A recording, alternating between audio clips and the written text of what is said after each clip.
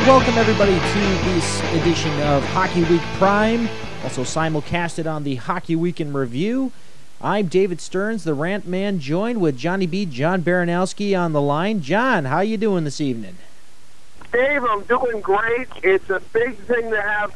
Not even graduation can stop this show. I'm back in Mercyhurst. You're down in D.C., and this is going to return to television at some point in the near future. Hopefully we do get that back in the works. I know you're working hard on that on your end up there in Erie, Pennsylvania at Mercyhurst. And, of course, I'm just living down here in the cushy lifestyle of the nation's capital. Apparently what they coined down here as the capital of hockey, which I actually disagree with to all levels. Isn't that Toronto?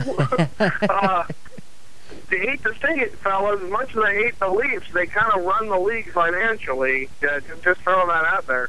Well, it's just a terrible ad campaign that they're running, which is absolutely absurd if you ask me. It's like, I forgot what I'm going to look it up here. I'm going to cheat a little bit because I can't think of it off the top of my head. But it's like a capital a city of hockey or something. What do you know it off the top of your head? No, I haven't seen this yet. Yeah, it's this big. This is new to me, Dave. I think it's hockey's capital.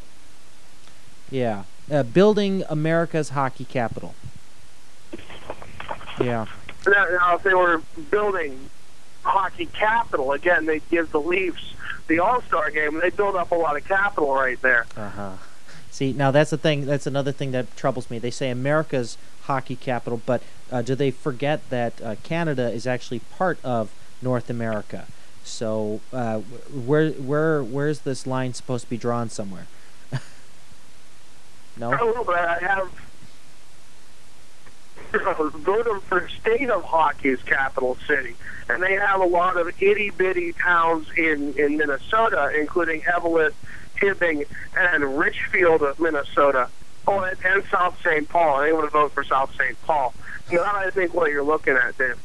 South St. Paul? Really? We're going to go that far? South St. Paul and Thief River Falls and all those great little towns in Minnesota. Oh, goodness gracious. I was up there in Minneapolis, and I was very disappointed to find out that the Xcel Energy Center, where the Minnesota Wild are located, is actually in St. Paul, not Minneapolis. But whatever. Yeah, the North Stars were located in Minneapolis, but the Wild are now in St. Paul. That might be actually part of their success.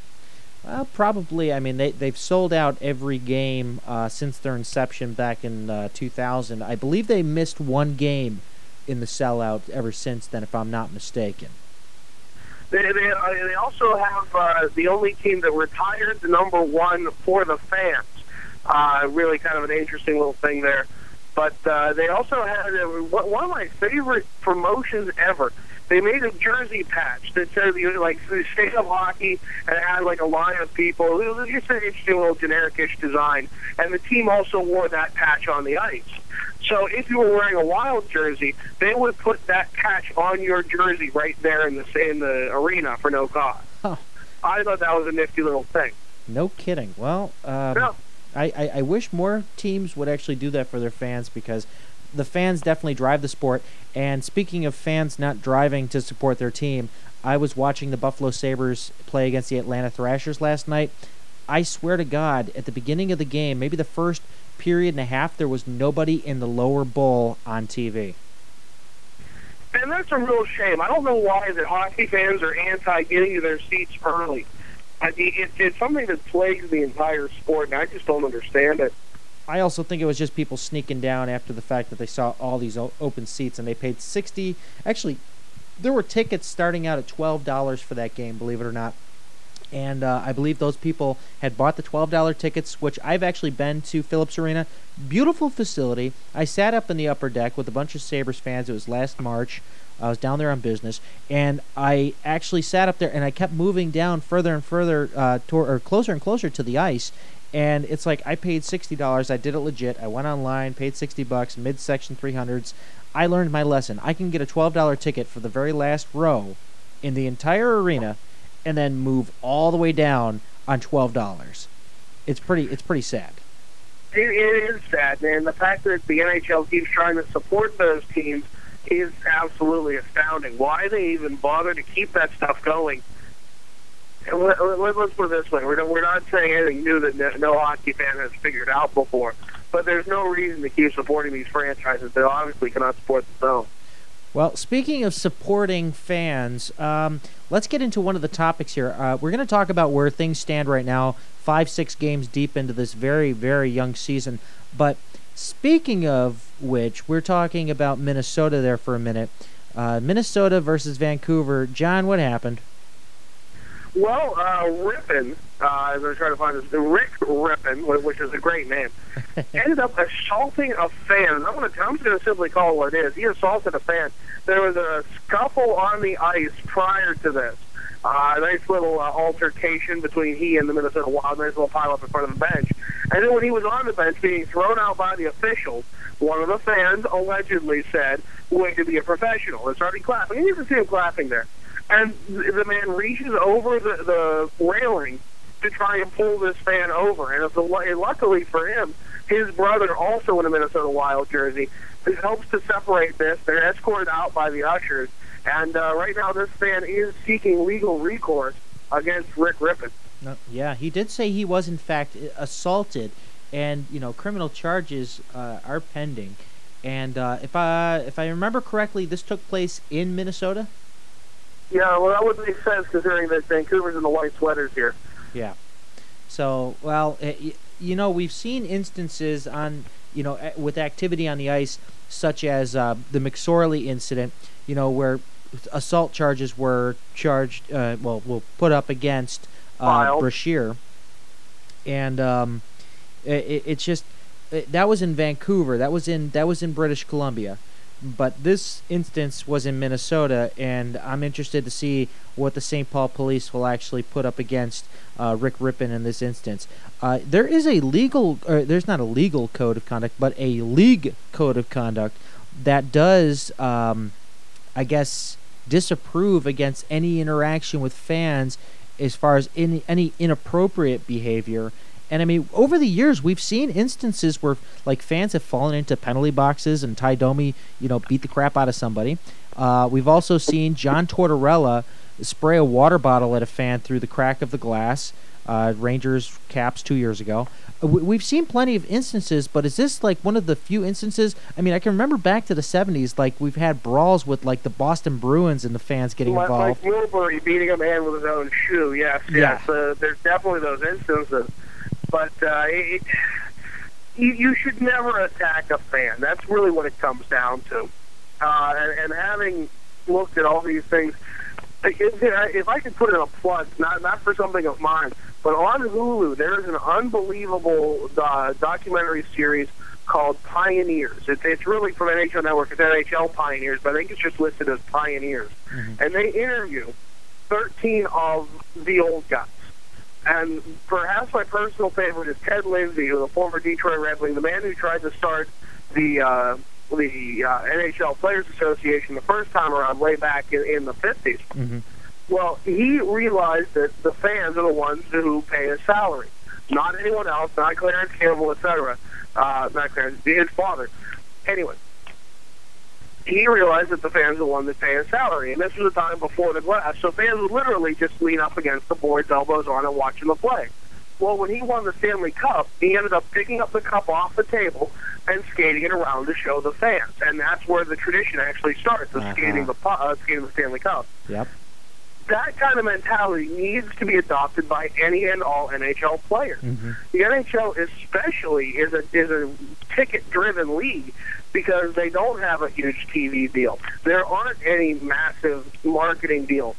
Everything the NHL has is mainly because of fan support. Right. So there is no instance where a professional athlete should attack a fan. Well, John, you talk about Ty Domi, the penalty box glass gave way. It's not good, but at least you can throw that kind of label on it. Well, some of these other ones with squirting water bottles, making gestures, that stuff happens, and I'm actually all for that kind of stuff. But to actually assault a fan, you're talking about a hockey player who's pretty good at scrapping, and a fan. Now, happens this fan was like 6'5" or 220 or whatever his brother said he was. Mm-hmm. But the point remains: you should never attack your boss. Right. Well, John, let me just put this thought out there. You know, over the years, we've seen a lot more exposure of like the players to their fans. We've seen such things as, for instance, I saw firsthand this Washington Capitals convention that has sprung up 2 years ago. That's become an annual tradition where the fans actually interact with the players and get to ask questions to the general managers, interact with the a lot of the staff and a lot of the players and the general managers, even Ted Leonsis, the owner. We leave that access so easy for the fans to get direct contact with the players in the organization. And it almost seems like we have expectations where they should listen to what we have to say directly, as of recent, in order to do better marketing. Also, let me point out one thing. Traditionally, with the Stanley Cup, like you said about Ted Lindsay starting the tribute to the fans with the skate around the rink with the cup, realize that it wasn't until the early 90s did we actually have a full-fledged celebration on the ice outside of the one lap around the rink with the cup and then straight into the dressing room.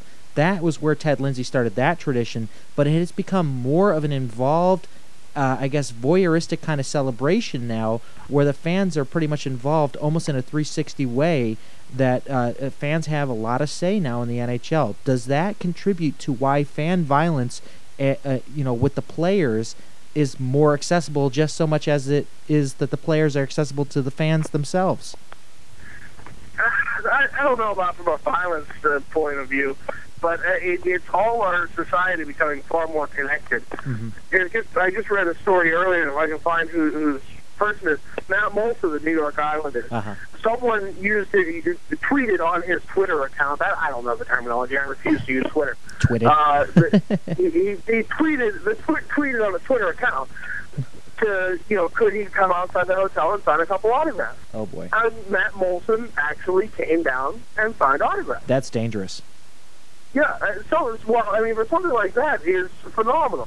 And Dave, considering that you post on your Facebook where you are thanks to Foursquare at all times of the day. Hey, I don't do that anymore. Oh, don't you now? No, I don't. Oh, like that thwarts my plan of stalking you in a trench coat and sunglasses, trying to freak you out. But believe me, Dave, I'm sure you'll relapse soon enough. Great. Anyways. I mean, for something like that, for connectability, it goes both ways. The players want to be doing all this tweeting and connecting and social networking that has absolutely swept our cultural landscape. And at the same time, the fans are able to get far more accessibility thanks to the Internet. There was a time where the All-Star Game was the greatest thing in the world, simply because you'd see players like Wayne Gretzky and Gordie Howe playing with each other. Mm-hmm. You wouldn't see that elsewhere. I mean, a lot of times you didn't see anyone outside of your viewing area. You might get to see that team come to town once, but that's it. The All-Star Game was special because you saw all these stars on the ice at the same time. You can do that through NHL Center Ice Package by flipping channels, and you can see everybody. That's why the All-Star Game's out of vogue. It's a two-way street, but I don't see where the violence comes from.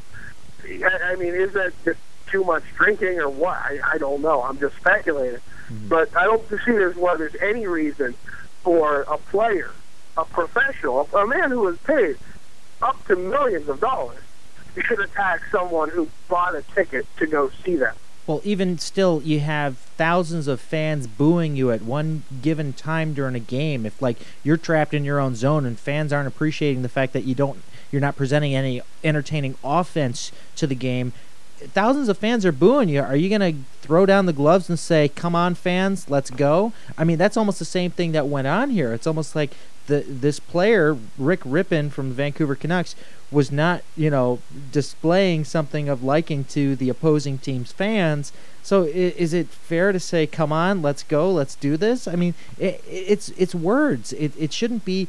I mean, for crying out loud, this guy's making tons of money by skating on the ice, and this fan's up there in the stands paying $50, or actually where he was sitting, probably $100 or so to sit there. Should Rippon really have cared what the fans said? I mean, you can barely audibly hear what any one individual is screaming in that crowd, but to hear an actual sentence cognitively, does it really warrant the reaching up, grabbing, and pulling down, and almost wanting to beat the crap out of one guy in the stands? I mean, what the hell? Yeah, it really comes down to if you're paid that much, you should be able to rise above it. Mm-hmm. Post on Puck Daddy, of course, we reference Puck Daddy on Yahoo all the time. Great guy, Greg Wyshynski. We actually got to interview him on a past episode of this. But there was a post from Justin Bourne of why players shouldn't have to tolerate fan abuse. And I think it is the biggest whining I have seen in a long time. These guys are paid millions of dollars to play a game. That's what it is. It's a game. It's the opiate of the masses that people like you and I, Dave, get to get all analytical about and really enjoy. So we don't have to worry about the rest of life's ills. Mm-hmm. Let's face it, that's what sports are, and that's what we love. We have passion for this. As I sit here sitting in a Penguins jersey on the phone with you, Dave, I think I make my point that we love doing this. Mm-hmm. Now, what it comes down to is these guys are professional athletes. It's a job that any utopian society probably wouldn't include, simply because what does it really do for the society? Exactly. Not that much. These guys are supposed to be able to go out there, do their show thing, play the game, and then go make millions of dollars. Well, I mean, if anything, it's like Roman gladiators, if you will. I mean, that's pretty much where we would put them in the societal level, then, of any ancient society. Well, you're right down to it. I mean, it's like that, but they survive a lot longer, and they're paid a lot better. Yeah. I mean, it is a misnomer that every gladiator died in every battle. They actually went for quite a long time, and there were crowd favorites, just like there are in today's sport. Mm-hmm. But they didn't get paid anywhere near what these guys do, even adjusted for inflation.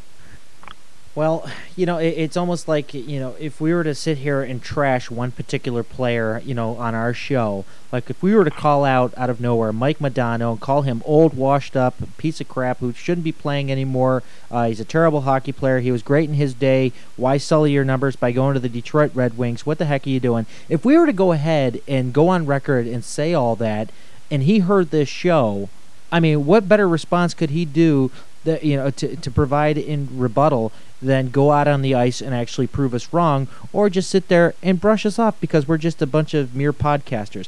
Well, so shouldn't Rick Rippon have had the same attitude that, well, he's just one fan out of the thousands that came here tonight. Who cares? Why didn't he have that attitude? You know what I mean?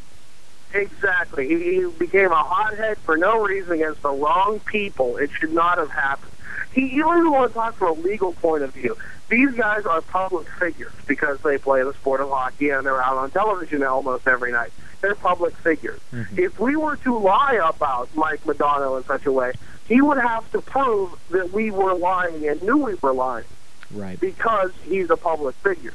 If he was not, if he was a private figure, it would be the other way around. Because these guys are public figures, they should know they have to have a higher standard. Mm-hmm. There's no excuse for Rick Rippon in my book. Well, you also got like public harassment, defamation, just the harassment that you could possibly go with. I mean, if we were to sit here and to trash Mike Modano, as you say in that example that I gave there, I mean, that would make sense. But for Rick Rippon, even then, you'd have to prove that we were causing a problem. I mean, we're talking about one guy who was chirping him at one point. Chirping being, of course, the hockey player. All you hockey players should know that. Exactly. People, dissing one another on the ice. Mm-hmm. One extra chirp from a fan should mean nothing to this guy. But John, he threw his keys at me. Yeah, he threw a tire iron. I know, a tire iron. Was it a tire iron? No, he hit him in the face with his keys and slap shot, of course, folks. Tire iron. You can't see that.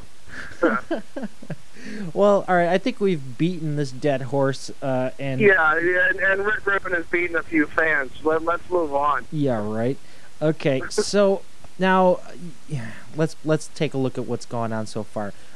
Any surprises that come to mind here? I mean, the season is only literally 5 games, 6 games, 7 games for some, even 8 for teams like Chicago have gone by in this season so far. Looking at the way things are shaping up, I can already name 3 surprises out of the East, which are quite obvious, and a couple of surprises out West this year to start. I mean, can I just throw out some teams and get your thoughts on them? Jeepers, Dave. Well, let me take a guess at those three surprises in the East, because I think we can beat each other to a punch on this one. Go for it. Are those three surprises Toronto, Tampa Bay, and the Islanders? Oh, my God. You are psychic. How did you do that? I am psychic, Dave. I am amazing. It's too bad Johnny Carson still isn't doing his little psychic thing, because I could definitely be all over that. Yeah, so the Islanders, well, actually, let's go the other way here. Toronto, really? J.S. Jaguar? Where did that come from? I got to see them play last year at Pittsburgh, and they look like a much better team. It is astounding. Now, I haven't gotten to see them too much this season, but it really is that this team has gotten a whole lot better as far as getting their act together. I don't really know how else to say it. It's the intangibles that these guys just look like they know where each other are on the ice. They're not trying to be a bunch of individuals, and it looks a whole lot better out there. It's a better product. Well, taking a look at the names on the team, Clark MacArthur, for instance, here, this kid's already got 5 goals and 1 assist. He started out his career in Buffalo and then was traded for a mere draft pick to Atlanta. And Atlanta just didn't want to fork over any cash with him at the end of last season. And then Toronto picks up the option on him. I mean, what an incredible turnaround for this kid's career. I mean, one day he's playing against Toronto, 6 games out of the year, and now the next he's playing every game for Toronto, and he's scoring. I mean, he's averaging a little more than a point a game. I mean, Phil Kessel, too, a guy that went so under the radar last year after that, abysmal trade. I mean, yes, Boston did end up with, Taylor Hall or Taylor Seguin? I think it was Seguin, right? Yeah. Yeah. They traded Kessel to Toronto for the number 2 draft pick, and I think, who ended up winning out of that deal was actually Toronto. It's just that they had to sit and just wait with some great patience. Ron Wilson obviously not getting the results he wanted out of his team last year, but obviously he did lead Canada to a gold medal, which was, I guess, the silver lining behind that situation. But the gold lining, if you will. Very good. And of course, with the the way that team was set up, my God. But even still, Ron Wilson had a lot of patience going into this, season coming up here. Last year, obviously, the results weren't so good. Bringing over Jaguar from the West Coast. Well, actually, the real kicker was, of course, Vesa Toskala, who he brought over with him, and then just kind of said, what the heck are you doing here? It's almost like, it's a stray dog that just kind of followed him across the country and just kicked him to the curb after all was said and done. Toskala was the biggest waste of time in Toronto, if I might say. And then Gustafsson, maybe he's a Phil Kessel in the same light where he has to wait, we have to wait a year to see results out of him. But Toronto... Well, that's if his heart doesn't explode again. Well, yeah. but I mean, you look at this roster. Who is Clark MacArthur? Who is Nikolai Kulemin? Lucien and Mikhail Grabovski are up on there. Who is Tyler Bozak?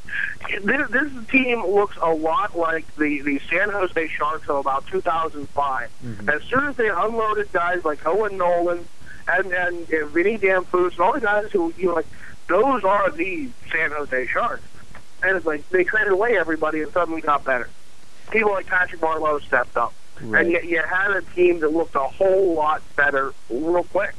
Well, I think this might be a little bit more of what it is. They have added a little more on the nobody side, so that the Lightning that is the Toronto hockey media isn't destroying any one character. Right. Phil Kessel obviously going to shoulder a lot. Ditto J.S. Jaguar. But I think those two are able to handle what they have right now, and the rest has been distributed rather evenly. Well, if you take a look at that roster and go down those names as you were going off there for a second, all of these guys came from different teams. They never started out originally with Toronto for the most part. I mean, Phil Kessel started out in Boston. Clark MacArthur started out in Buffalo. Mike Komisarek, if I'm not mistaken, he started out in either Calgary or Montreal. Montreal, I think. It was Montreal. Dion Phaneuf came out of Calgary, of course. Chris Versteeg came out of Chicago. Francois Bushman came out of Anaheim. Michael Zigomanis came out of Phoenix. Colby Armstrong came out of Pittsburgh/Atlanta. Frederick Strustrom came out of Phoenix/New York Rangers. Jaguar came out of, obviously, Anaheim. These guys are just like the team rejects, if you will, that just kind of came together, except maybe for some exception with Phil Kessel, and I would even go maybe to the extent of J.S. Jaguar. But, I mean, all in all, these guys are just like the group, I guess I don't know, the misfits that just fit, you know what I mean? Yeah, now, if only they could get Walter Matthau to coach them. That's really what all these Bad News Bears need. From the grave, huh? From the grave. Yeah, from the grave. Well, it's not going to be the new guy to do it. Why can I never remember? Billy Bob Thornton. It's not going to be Billy Bob Thornton doing it.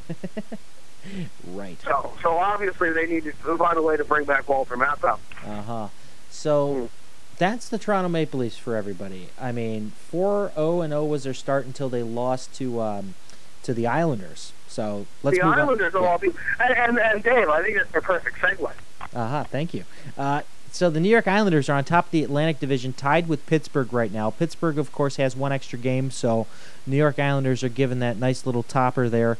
So I believe they do play tonight, if I'm not mistaken. But by the time against Nashville, and they're losing right now. But that's by the time you listen to this, it's going to be all irrelevant. Well, Pekka Rinne's a goaltender to I guess look out for. His jersey's going to space, Dave. He's no man to sneeze at. Yeah, that's right. I forgot about that. Do you want to talk about that a little bit, or no? Let's. Well, the last Space Shuttle mission, Space Shuttle Discovery, is carrying a Nashville Predators Pekka Rinne jersey. Why? Because the Finnish astronaut really likes Pekka Rinne. That and the Edge jersey is so much lighter, Dave. I mean, you can carry 40 of them on there and not even notice. Mm-hmm. I know I've been beating that dead horse for 4 years, but darn it, the jersey community will not rest till they're gone. Just saying. My little shout out to sportslogos.net forums. I love you guys. It's a tough thing with that. But Pekka Rinne, jersey going to space. Space shuttle going to be done. That's different news. That's not what this show's about. Let's move on. Okay, so the New York Islanders. This kid, John Tavares. I don't even know this guy. This guy that just didn't even show up last year. Suddenly, he's the number 1 draft pick of last year. That's right. I forgot about him. Yeah, that guy. Yeah, he ends up getting the overtime winner against the Toronto Maple Leafs to stop the streak, to quit the Leafs from blowing away with the league lead there of 5 games. He stopped him at 4 games with an overtime winner the other night, but he only played 3 games out of the 6 this year so far, kind of battling out a little bit of the injury bug. But all around, this team is such a mixture, almost like the Toronto Maple Leafs, of a bunch of either has-beens or newbies that nobody's ever heard of. I mean, pure example, of course, I mean, we're going to go with Doug Weight right off the draw. Milan Yursina, these are the 2 has-beens that really do come to mind. James Wisniewski, too. I mean, he's seen time in, Chicago and Anaheim, so suddenly he ends up on the Islanders. It's almost like, maybe the Islanders are becoming the new Toronto where careers go to die, but it might be a turn to the other direction because, obviously, Dwayne Rollison has been playing some solid hockey, splitting time with Rick DiPietro, who hasn't gone down yet with the hip flexor or anything yet. Yeah, I have to say it, didn't you, Dave? so he's going to get hurt. I got him on my fantasy team because he was the last goalie left, and it's like, jeez. I ended up picking Cristobal Huet, and this came the day after, literally, not even 24 hours after he said, I'm leaving the NHL. I was upset. I was so upset. I'm like, well, this guy's going to be splitting time with Turco. This guy's going to be splitting time with Turco. Nope, he says peace out. What the heck? Yeah. But John, I don't do fantasy hockey anymore. John, let me ask you a question, though. This is the only problem that that I can see the New York Islanders having at this point. All right, they're riding high on some good success here, but they have an injury-prone goaltender, and then they also have a 41-year-old goaltender. What do you see anything wrong there? Yeah, I see a lot of things wrong. It seems that the difference between the Islanders and the Leafs is mileage. Obviously, if you have guys like Doug Weight, James Wisniewski, even Zenon Konopka and John Sim. Good God, John Sim. I didn't know he was still in the league. He was my boy back in the X Generation Penguins. Let's put it that way. That's how much mileage this guy has done. These guys, I look for them to fall apart within the next couple of weeks. It's a machine it's an improbable machine that should not be going, and because of that, it's likely to fall apart rather quickly. I don't see the Leafs winning the Cup either, but I don't see the Islanders even making the playoffs. I'm sorry, I don't see it. These guys like Josh Bailey and Blake Comeau, I mean, who are these people? We're talking about some people who are Islanders natives, the Islanders draft picks, trying to come in here and try to do these things. How long, some of these guys, what is a PA Parento, and how many years has he been playing minor hockey?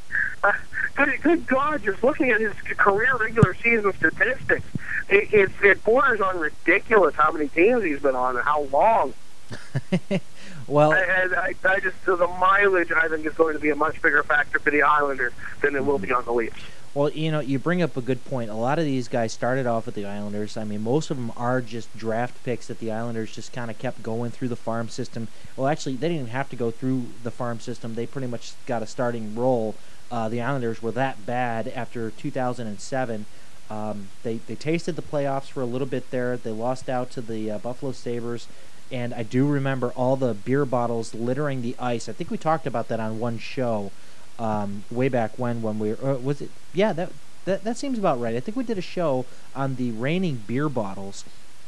But yeah, I think we did. Yeah. That being said, I mean, a lot of these guys, actually, maybe better close to half, maybe were on that team and have stuck around for the most part. But these players that are rising up, like Matt Molson, Josh Bailey, and Blake Comeau. I'm impressed. I'm really impressed with the way this New York Islanders team is finally gelling together.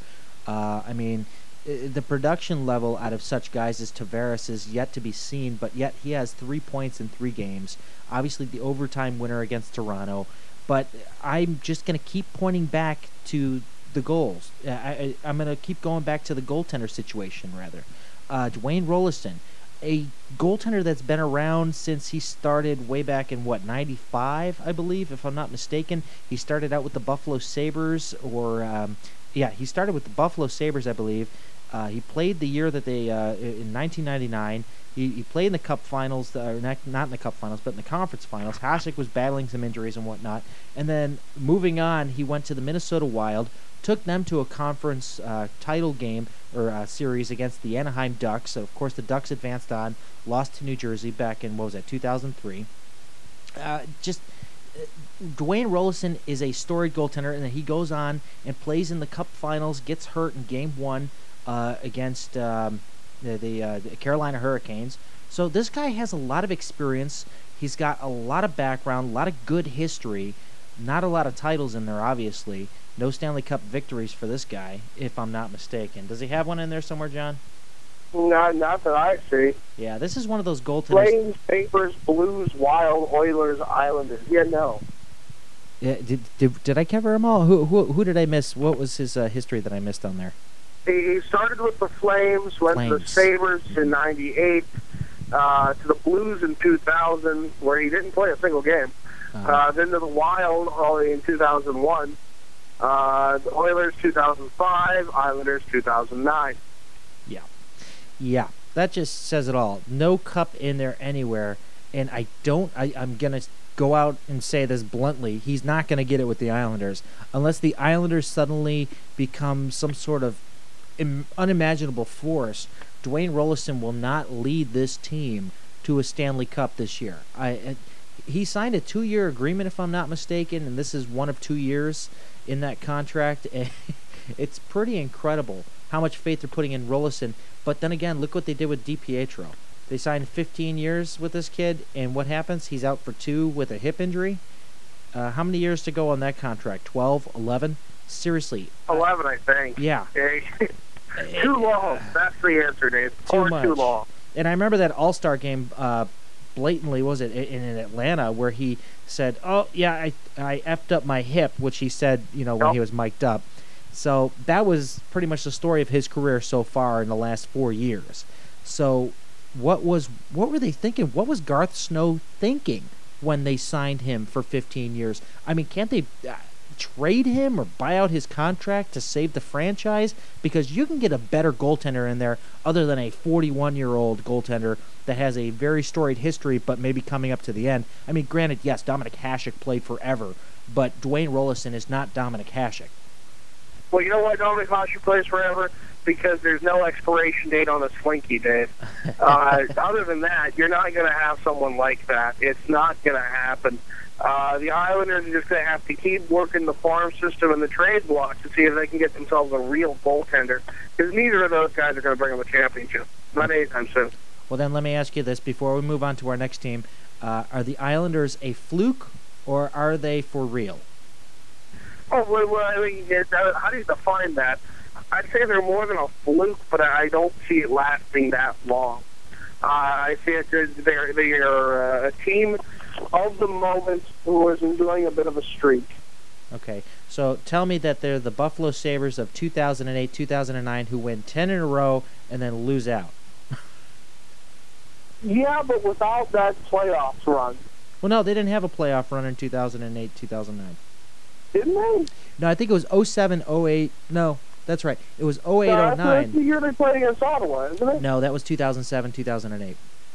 I'm mixing up my years. No. I take that back. 2005, 2006 was when they played Carolina Hurricanes in the conference finals. And then it was 2006, 2007 that they played Ottawa in the conference finals, and then they missed the playoffs 2 years straight. The following season, after they lost to Ottawa, they won 10 games straight in the beginning of the season, but missed the playoffs by 4 points. No, it was the same year they played Ottawa. It was my freshman year at college. Are you sure? I remember that's when I first started to hate the Sabres, because Sabres fans came out of the woodwork. Yes, I remember it quite well. Even during a fire drill, everyone was like, "Oh, I'm missing the Sabres game." I'm like, where are you fans? Where did you come from? Hey, we've been around a lot longer than your Pittsburgh fans before Crosby, by the way. Your bandwagons happen, Dave. Hey, bandwagons happen, yes, in Washington, Pittsburgh, and even in Buffalo. But guess what? That 2-year drought of Sabres playoff hockey shook the bandwagon so hard that a lot of people fell off that were bandwagoners, and the true fans have risen. Thank you. Well, just 2 years? Is that all it took? I mean, heck, even the Flyers fans I know are like, "Oh, we were in the basement for a year." Oh, jeepers, a whole year? Say it ain't so. Well, and you sold out all your tickets that year? Oh, probably because they were all sold at the beginning of the season. Oh, gee. John, remember this. Your team and my team were both in the same situation. Was it 2001 all the way through until post-lockout? Yes, yeah. We were. We both were. Both of our teams missed the playoffs for years, like maybe 3 or 4 seasons straight. But you see, Dave, the difference is, if you ask conspiracy theorists, is that Gary Bettman likes us better. Oh, Jesus. Gary Bettman hates the Sabres and he loves Pittsburgh. Yes, we all know that conspiracy theory to be true. You're bringing up the conspiracy, hey, Dave? You're buying into it, huh? I ain't buying into it. Are you kidding me? Just put it this way. Pittsburgh got Crosby, Buffalo got Miller. Everything's hunky-dory now, isn't it? Yeah, okay, I'll take that trade. Exactly. So we're even. And then Washington got Ovechkin. And if you look at my predictions on my podcast from the Hockey Week or Hockey Rant with David Stearns, you'll see that well, actually, I didn't say it on there, but on one of my fantasy leagues, I predicted that it would be Buffalo, San Jose in the Stanley Cup Finals, just to be absolutely crazy this year, just to go nuts. And I'll tell you something off air, but I've been wrong for 4 straight years, or 4 straight seasons, calling the losers of the conference finals to go on to the Stanley Cup Finals. So I've been pretty close. So I'm just saying that it's going to be San Jose, Buffalo that will lose in the conference finals this year, obviously. So. Oh, that's what you're saying. No, in order to keep the record straight, yeah. My streak is alive, except it half came true last year. Chicago, of course, went on to win it, but I said it was going to be Washington-Chicago in the finals last year. Look how that turned out. Well, in matching your level of randomness, I found on NHL.com that there are no players that come from the Bahamas, Croatia, or Lebanon. John, or Venezuela, but they're still listed there. John, where I was going with that whole story was, my prediction was that Washington Buffalo would play in the conference finals. Ovechkin would suffer a terrible leg injury that would end his career. You're hoping, aren't you? No, actually, I was speaking for you. You just didn't realize it. Anyway. Really? See, so if I had it my way in that conference final, the rink would empty itself out and swallow both teams whole. Get out of here. Yeah, and then I'd also like to see the Consol Energy Center melt because Mario Lemieux sprinkled a little bit of the igloo in the middle. See, we both have our own cities. Don't you make fun of that igloo. That building is immaculate. It should be a church. Yeah, well, the Odd in Buffalo is supposed to be a church. Of Penguindom. Get out of here. The Odd in Buffalo should have been a church. What happened to it? It got torn down. It's going to become a parking lot. Ay. Oh, well. Yeah, it's only a matter of time before they tear that thing down, John. Admit it. I know. I'm going to buy seats from it, Dave. I know. Going to buy seats. I know. A lot of people bought up seats from the Odd up in Buffalo. But anyway, let's get back to the stories here. Tampa Bay in the Southeast right now is tied with Washington. Washington, I believe, is losing right now to Boston, which is pretty much solidifying Tampa Bay, their small little lead here in the Southeast. But this team last year, I mean, they went through some real big ups and downs as far as management and coaching.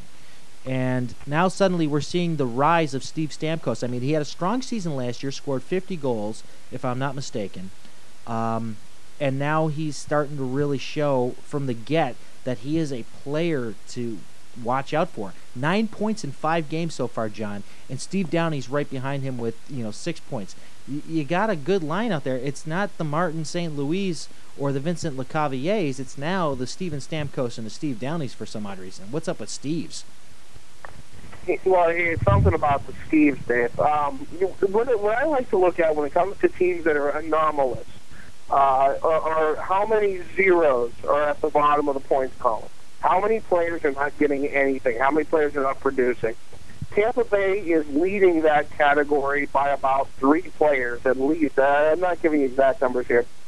But it seems that Tampa Bay is a very top-heavy organization, whereas there's 1 or 2 guys who are just dragging everyone along, kicking and screaming, like a Crosby-Malkin kind of thing. Stamkos and for whatever reason, Steve Downey. I didn't see that one coming. Yeah. It's Steve Stamkos dragging along the Lightning as far as he can, and it'll be all about how far he can take them. Once he falters, that whole team will falter, and we'll see the Southeast return to what the Southeast has always been, which is the Capitals winning everything every year because they're schmucks. Well, it hasn't always been that way. Remember Atlanta winning out the Southeast a few times and then getting swept by the Rangers. But still, that point aside... Yeah, I forgot about that. Thank you. 2 I'm years sure straight. Atlanta fans, too, because they forgot all about the international existence. I know, they stopped showing up. That being said, one player that has really risen, though, that is not named Steve in any way, is Dominic Moore. This guy has jumped from team to team. He went from Toronto to Buffalo to Montreal to Florida, and now has finally landed in Tampa Bay. And he leads. He's up there with Steve Stamkos in goals. I mean, it's not Vincent Lecavier, it's not Martin St. Louis, it's Dominic Moore and Steven Stamkos with the goal scoring. Of course, Steve Downey somehow is becoming a playmaker and still leads the team in penalty minutes, which is well expected. But I mean, looking at their roster, they got players, John. They do have players. They got Simone Gagne, they got Vincent Lecavier, they got Mike Lundin, who is a strong defenseman, Ryan Malone, Martin St. Louis, Steven Stamkos, and even strong on the defense as well. You could even argue for the new guy Victor Hedman and Pavel Kabina as an older guy that's kind of got some veteran experience in there. But in net, we saw what Mike Smith can do in Dallas, and he came to Tampa Bay under a shoddy team. But then Dan Ellis, it's almost like the same paradigm that you have in New York with the Islanders. You got 2 iffy goaltenders. Argument? Well, but I'd also like to point out that with the exception of Malone and San Luis, you mentioned all guys who are towards the bottom of that scoring chart. Really, I think the paradigm is shifting, and we're seeing some of the guys who we know as the big guys like Cavalier, Gagne. Just some of these guys are not the same as they used to be. They are going to be towards the bottom of the score sheets now. they are on their way out. I mean, Paolo Sabino, good God, how long has that man been in the league? Well, yeah, I mean that's since '97. Yeah, and that's not including his time in the Czech Republic. Well, I mean, really, I think we're starting to see. I think we're starting to see the Tampa Bay Lightning as having growing pains, and in this way, it's actually working out for them. They're a little awkward. You know, they're starting to learn how long their legs really are as they're running down the season. I don't know. I see the team having some success, but nowhere near the success that they would need to have another championship. And I'm still kind of baffled by that championship. Jonas goal was in, but still. And these two goaltenders, I don't see either being strong enough to carry them. I have said time and time again, you need a great goaltender in order to win a Stanley Cup. And I don't think you're going to find it in Mike Smith or Dan Ellis. Well, Mike Smith did lead the Tampa Bay Lightning to a victory over a strong starting Dallas Stars team that were looking for their fifth straight win and to go undefeated. It was the same night that the Islanders defeated Toronto, stopping them at 4. Lightning returned the same favor to Dallas. And, of course, we saw Vincent Lecavalier went out of that game. He was scratched from that game. He was hit on the first knuckle of his hand by a shot when they lost during a 6-0 loss at Florida. I mean, granted, that was a terrible loss. 6-0 is a very tough loss for a team to take, and then also they have Lecavalier go down. But even still, the next night they go ahead and play against Dallas and defeat them and stop this fiery horse out of Dallas that last year just looked abysmal. I think they finished at the bottom of the league, or towards the bottom somewhere. If I'm not mistaken, I think they finished third last or fourth last in the league last year. But Dallas, a basement team last year, suddenly rising up again, but the Lightning stopped them cold. Maybe it's not going to be that dependent upon Vincent Lecavalier, but yeah, goaltending, Mike Smith still allowed 4 goals in that game against Dallas, and Dallas is still a team that's still trying to find their scoring touch, and they're finding it early on in the season. But John, remember, Tampa Bay's only 5 games deep. I mean, once again, I'm going to ask the same question I did with the Islanders: fluke or just flat out, the real thing? No, this is a flat out fluke, and I was about to call you out on that prior to that. I mean, games happen. Every game can go any direction. I mean, there's 82 of them in a season, not counting playoffs. There's a reason, because they go so many different directions each time. It's really hard to predict and say one game matters that much. If you ask Americans, that's a big problem in hockey, but that's neither here nor there. The Tampa Bay will go as far as Steve Stamkos can carry them. The rest of these guys, yeah, they do good things, but how long is it going to last? I don't think it's going to be long enough. And these two goaltenders are definitely not going to be the answer. I mean, they work in a bench, but they are not superstar goaltenders that a team like this would need. They are no Nikolai Khabibulin. All right. You still there with us, John? Yeah. Okay, sounded like you cut out there for a second. All right, well, then let's just leave it at that. We've taken a look at the top 3 in the East. We won't belabor things too much in the East. I mean, it took how many games for Pittsburgh to finally win one at home? My boys haven't won one at home in Buffalo. You guys are finally getting your skates underneath them there. Buffalo's starting to get their edge back with that nice 4-1 win against Atlanta last night. But let's transition over to the West. Let's not look at the East, and let's look at the West, where we have a reigning Stanley Cup championship team, and that's the Chicago Blackhawks. Right now, they are on top of the Central, but Nashville hasn't lost a game in regulation, and they're not too far behind. They're 3 games back of Chicago. Chicago, for some odd reason, I guess, got the privilege of playing 8 games before some teams have even reached their 5th game at that. This team is different, to say the least. I mean, we've seen the loss of a lot of players like Versteeg, Madden, fill in the blanks here. Antti Niemi, obviously. Brian Campbell's out on long-term injury. Bufflin, there's a lot of guys who left. Yeah, the list goes on, but this team still has its front guys.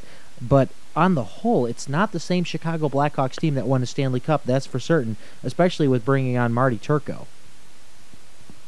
Yeah, Marty Turco is definitely the biggest question mark there. I can't believe they couldn't find a way to make a difference for Niemi. I mean, that was such a small change in salary. It borders on ridiculous, really. Blaine Hjalmarsson on that one, his offer sheet costing them far too much, especially considering Niemi was still out there. Yeah.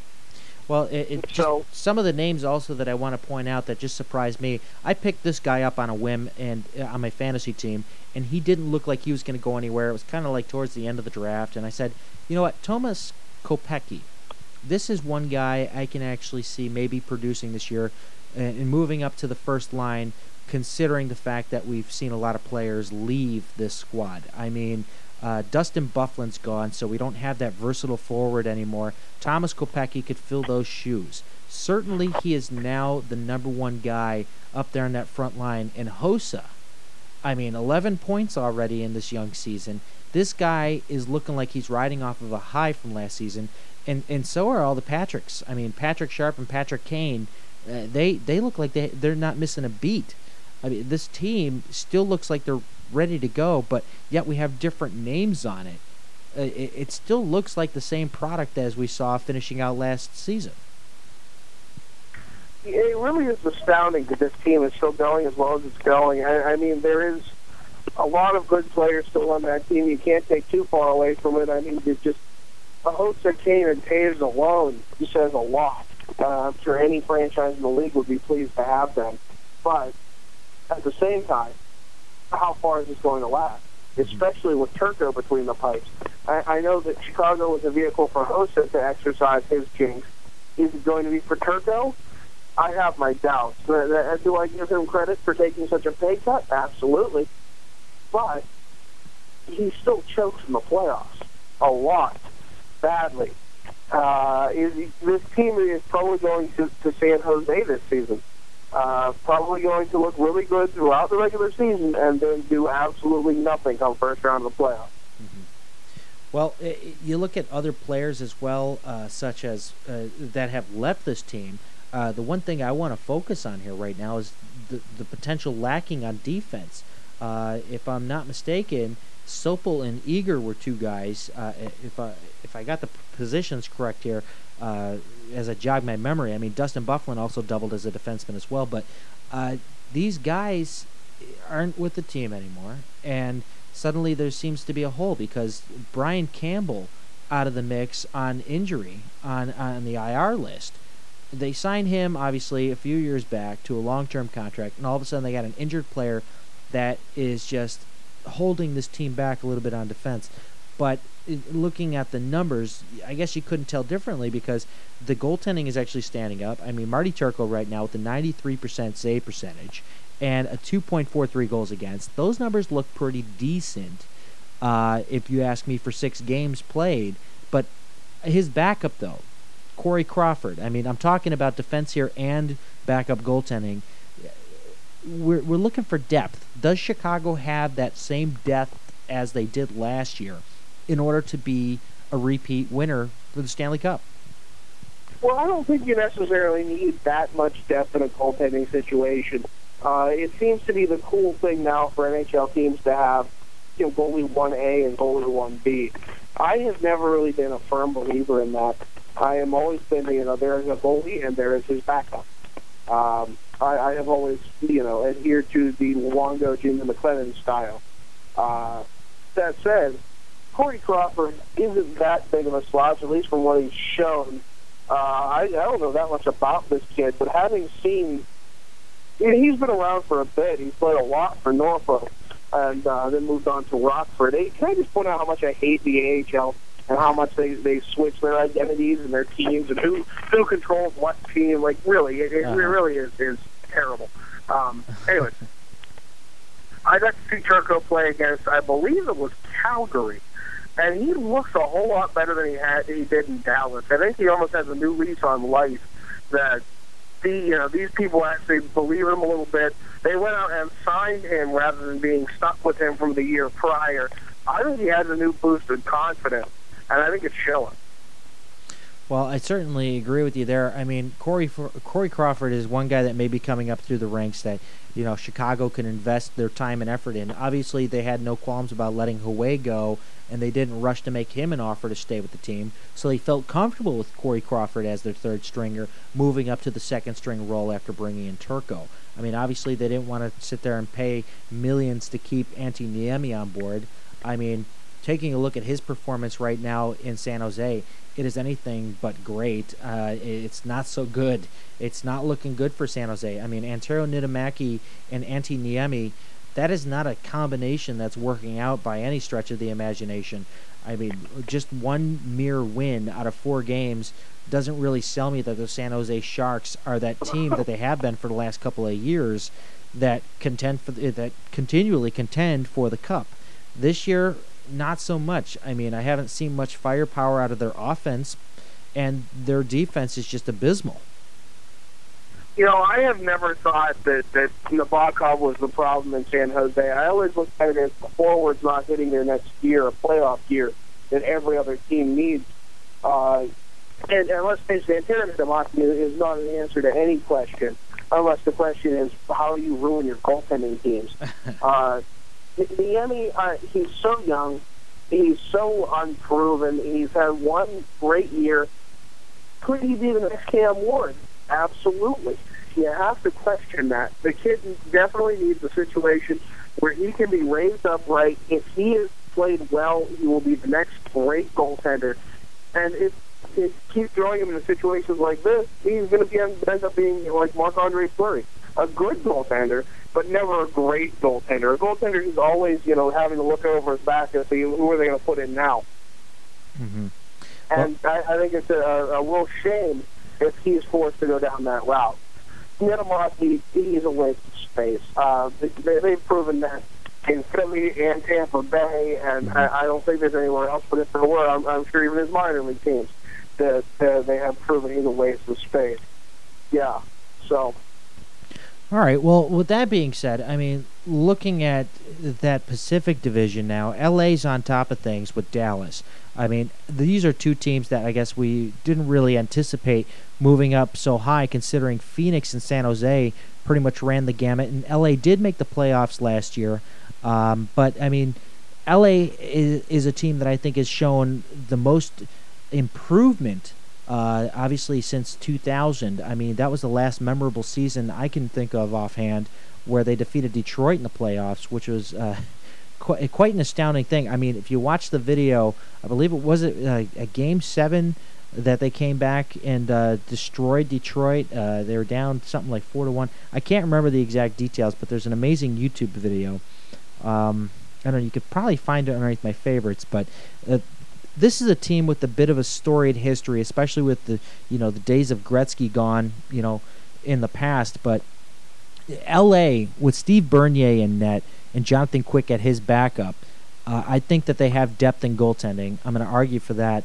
But all around with that roster, you could talk day and night about these players that are on this team. They are absolutely fascinating. I mean, Ryan Smith, what a story this guy has had. I mean, starting his career in Edmonton, a tearful exit, going to, the Islanders, and then the Islanders parting way with him, and then suddenly he ends up in LA or Colorado, and then Colorado dishes him off. He goes to LA, and now he's starting to really click with this squad. I mean, they got a really good roster. I mean, Anze Kopitar, Justin Williams, Dustin Brown, Jarrett Stoll. You wouldn't expect his name to come up, but I mean, he's a strong centerman there. Alexei Ponikarovsky. I'm sure a lot of people are upset that he's no longer on their teams, whichever teams they may be, like Toronto or was it not Pittsburgh? Am I correct? I'm not all that upset, personally. Really? Okay. I thought you would be a little bit more upset about that. He didn't do much in Pittsburgh. Well, he could have. He wasn't a good fit. Well, all right. But moving down the line, defense-wise, Drew Doughty's a really good defenseman there. Jack Johnson, of course, too. Rob Scuderi, I mean, a guy that we saw shine in the playoffs for Pittsburgh years back. This team does show a lot of promise, and I think that they are going to trump Phoenix Coyotes' kind of roar to fame that they had last year, and I think it's going to be the Kings this year in that Pacific Division. Dave, I want to harken back to the off-season, not this past year, but the year before that, where I said LA is going to make the playoffs. And not only are they going to make the playoffs, but they're going to upset the first-round team before probably getting swept. I was a little off on that. But everyone else was like, you're serious, aren't you? I believe your own fiancé said, you're serious, aren't you? And indeed I was. And the LA Kings did indeed make the playoffs when nobody expected them to. Psychic Dave, I might be. Now, you're saying that Jonathan Bernier is ahead of Quick. I disagree. I think John Quick is the answer there. And I think that he's beloved in L.A. as far as I can tell. He has done a great job there, and I think he just really fits in. Even when they have the throwback game against Vancouver, which if you didn't get to see pictures of that, pictures of that. They didn't even wear names on the back of the sweaters. I saw that game. That was interesting. Yeah, I saw the replay on NHL Network. I was absolutely fascinated by the fact that, oh my God, you have to know these teams in order to know who's playing. And I could tell who was playing because I followed the players well enough, but it was pretty serious. And by the way, thanks for correcting me. It is Jonathan Bernier. I'm thinking of Steve Bernier, who obviously is now with the Florida Panthers. Yeah, but Jonathan and Jonathan in between the pipes. Quick is definitely the answer there. Now this team has been pretty darn good. For whatever reason, I'm not entirely sure. They have been a team that has gotten the right weapons, and they're definitely moving up in the world. People like, and my memory is completely failing me here, people like Smith and Brown and Kopitar really have done a fantastic job coming in there and doing something with nothing. I guess it helps that there's been no expectations on this team. Most of LA doesn't even realize what hockey is. So it definitely is a low-pressure situation, and this team is slowly but surely making a name for themselves. Well, I definitely agree. So I want to know, agree. what is an Andrei Loktionov? What is that? What I don't even know. Let's begin to wrap it up here. We're running out of time, and we're running out of cell phone battery here as we have you over the air. Believe it or not. But real quickly here, the Northwest. Can we both agree that there's going to be only one team coming out of the Northwest going into the playoffs? I think so. The Northwest has definitely not been the greatest of division, which is weird because it used to be such a meat grinder. I think Calgary might have a shot at it. I hope Vancouver doesn't have a shot at it. They're a perennial disappointment. And Colorado, they're such a wild card anymore. I mean, ever since the days of David Havishar have gone by, you can't predict whether they're going to be good or bad. Well, I might make a stronger argument that it's either going to be Colorado or Vancouver. I mean, the Northwest is almost like the Southeast. It's very, very close in parallels, but one team doesn't really have the superstar. I mean, some people can argue for Luongo for Vancouver, and then some people can make the argument for maybe Paul Stastny on Colorado. But, I think... I'm going to point to Iginla in Calgary. You really think so? Iginla, over this much time, you would think maybe he would shine a little bit brighter, but his name's kind of fading out, if you ask me. I don't know about that. I really, really hesitate. But come on, Dave, aren't you going to give a little more credit to Alex Hemsky and Edmonton? Come on. Really? Everyone knows you were Mr. Oilers the past 2 seasons. Okay, do you want want to... going to jump on that bandwagon again? Get off my back. Do you really want to go back to the old way our show used to be? I will reach across the table and I will strangle you. Yes, you called me out. And then weeks later, I will show you the clip where you were wrong and be like, oh, John, I was right there. John, listen, yes, I may be a stubborn SOB, but you know what? I am actually going to agree with you. Edmonton, I was definitely barking up the wrong tree. Sam Gagner, Alex Hemsky, Dustin Penner, Sean Horkoff, Tom Gilbert, all of you disappointed me. I'll even go so far to say Zach Stortini. Andrew Cogliano, I had so much faith in this kid. This team is the biggest disappointment. I mean, the only thing I'll say that is good coming out of this team is obviously Nick Habibulin, who's probably going to die in the middle of a game. It's just he's going to... Or get arrested again. What's that? Or get arrested again. Well, yeah, he could follow in the steps of Dominik Hasek and become a drunk. I don't know. That is yet to be seen. But the only two players on this team that I'm going to call out and say are even worth watching is Magnus Pajärvi. Pajärvi, I believe his second part of his name is Svensson. Pajärvi Svensson. He's just got a cool name. Pajärvi Svensson. Exactly. Pajärvi Svensson. Yes, we had some fun with that name when he got drafted. But Pajärvi Svensson. The goal of the year came off the stick of Jordan Eberle. Did you see that goal yet, John? I believe I did. It's a beaut. I suggest all of our fans to look it up. I know we're cutting close here on time, but everybody check out Jordan Eberle's goal. Hands down, I believe it's the goal of the year, and it may stand that way for quite some time. Sick moves. I'll leave it at that. But yes, I was wrong about Edmonton. John, you've got me. You've cornered me.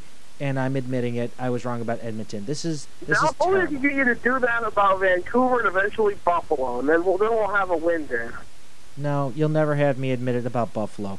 Buffalo is what I would like to call this year's dark horse. Everyone saw what they could do throughout the season last year, and yes, they did choke against Boston in the first round because they didn't have depth in scoring. They thought Raffi Torres was an answer to a question nobody asked, and I thought it was pathetic. That was absolutely pathetic. So Buffalo has learned its lesson this time around. They're going to go a lot deeper this year. You're going to see it, John. And hopefully we don't have to witness something that Pittsburgh had to witness, in the way they fell last year to a powerful Montreal Canadiens team that will not be as powerful this year. I blame the Olympics. Philly had no one going, and they suddenly got a whole lot better. John, we have a million more topics we could have obviously plugged into tonight's show. We did go off on a 10-minute tangent about Rick Rippon, of course, but shall we meet again real soon to discuss more here on Hockey Week Prime? Absolutely, Dave, and hopefully it'll be over the Videomographica phone. Well, if not, I think this audio thing works out pretty cool as well. It sounds like we're on an actual radio show, possibly competing with that of the great Puck Daddy on Yahoo Sports. He's got Puck Daddy Radio. Yeah, he's on iTunes now. He's got a podcast. Oh, jeez. Yeah, everybody's following in the footsteps of David Stearns and John Baranowski. Oh, yeah, yes. With NHL Hockey Land Day. Yes, I know. I started that thing years ago. I took a one-year hiatus, but I came back to it. I broadcasted one show, and I will continue to do so. So I suggest everybody check it out. Yeah, I'm back. Check it out. Nice, so Show 81. You have to listen to it. I went through a whole thing about the whole league, and this year is the year of hockey, and John Baranowski and David Stearns are back to make it happen. And John, up there in Mercyhurst, good luck, sir, and we will talk soon. Of course, Dave. It's been fun.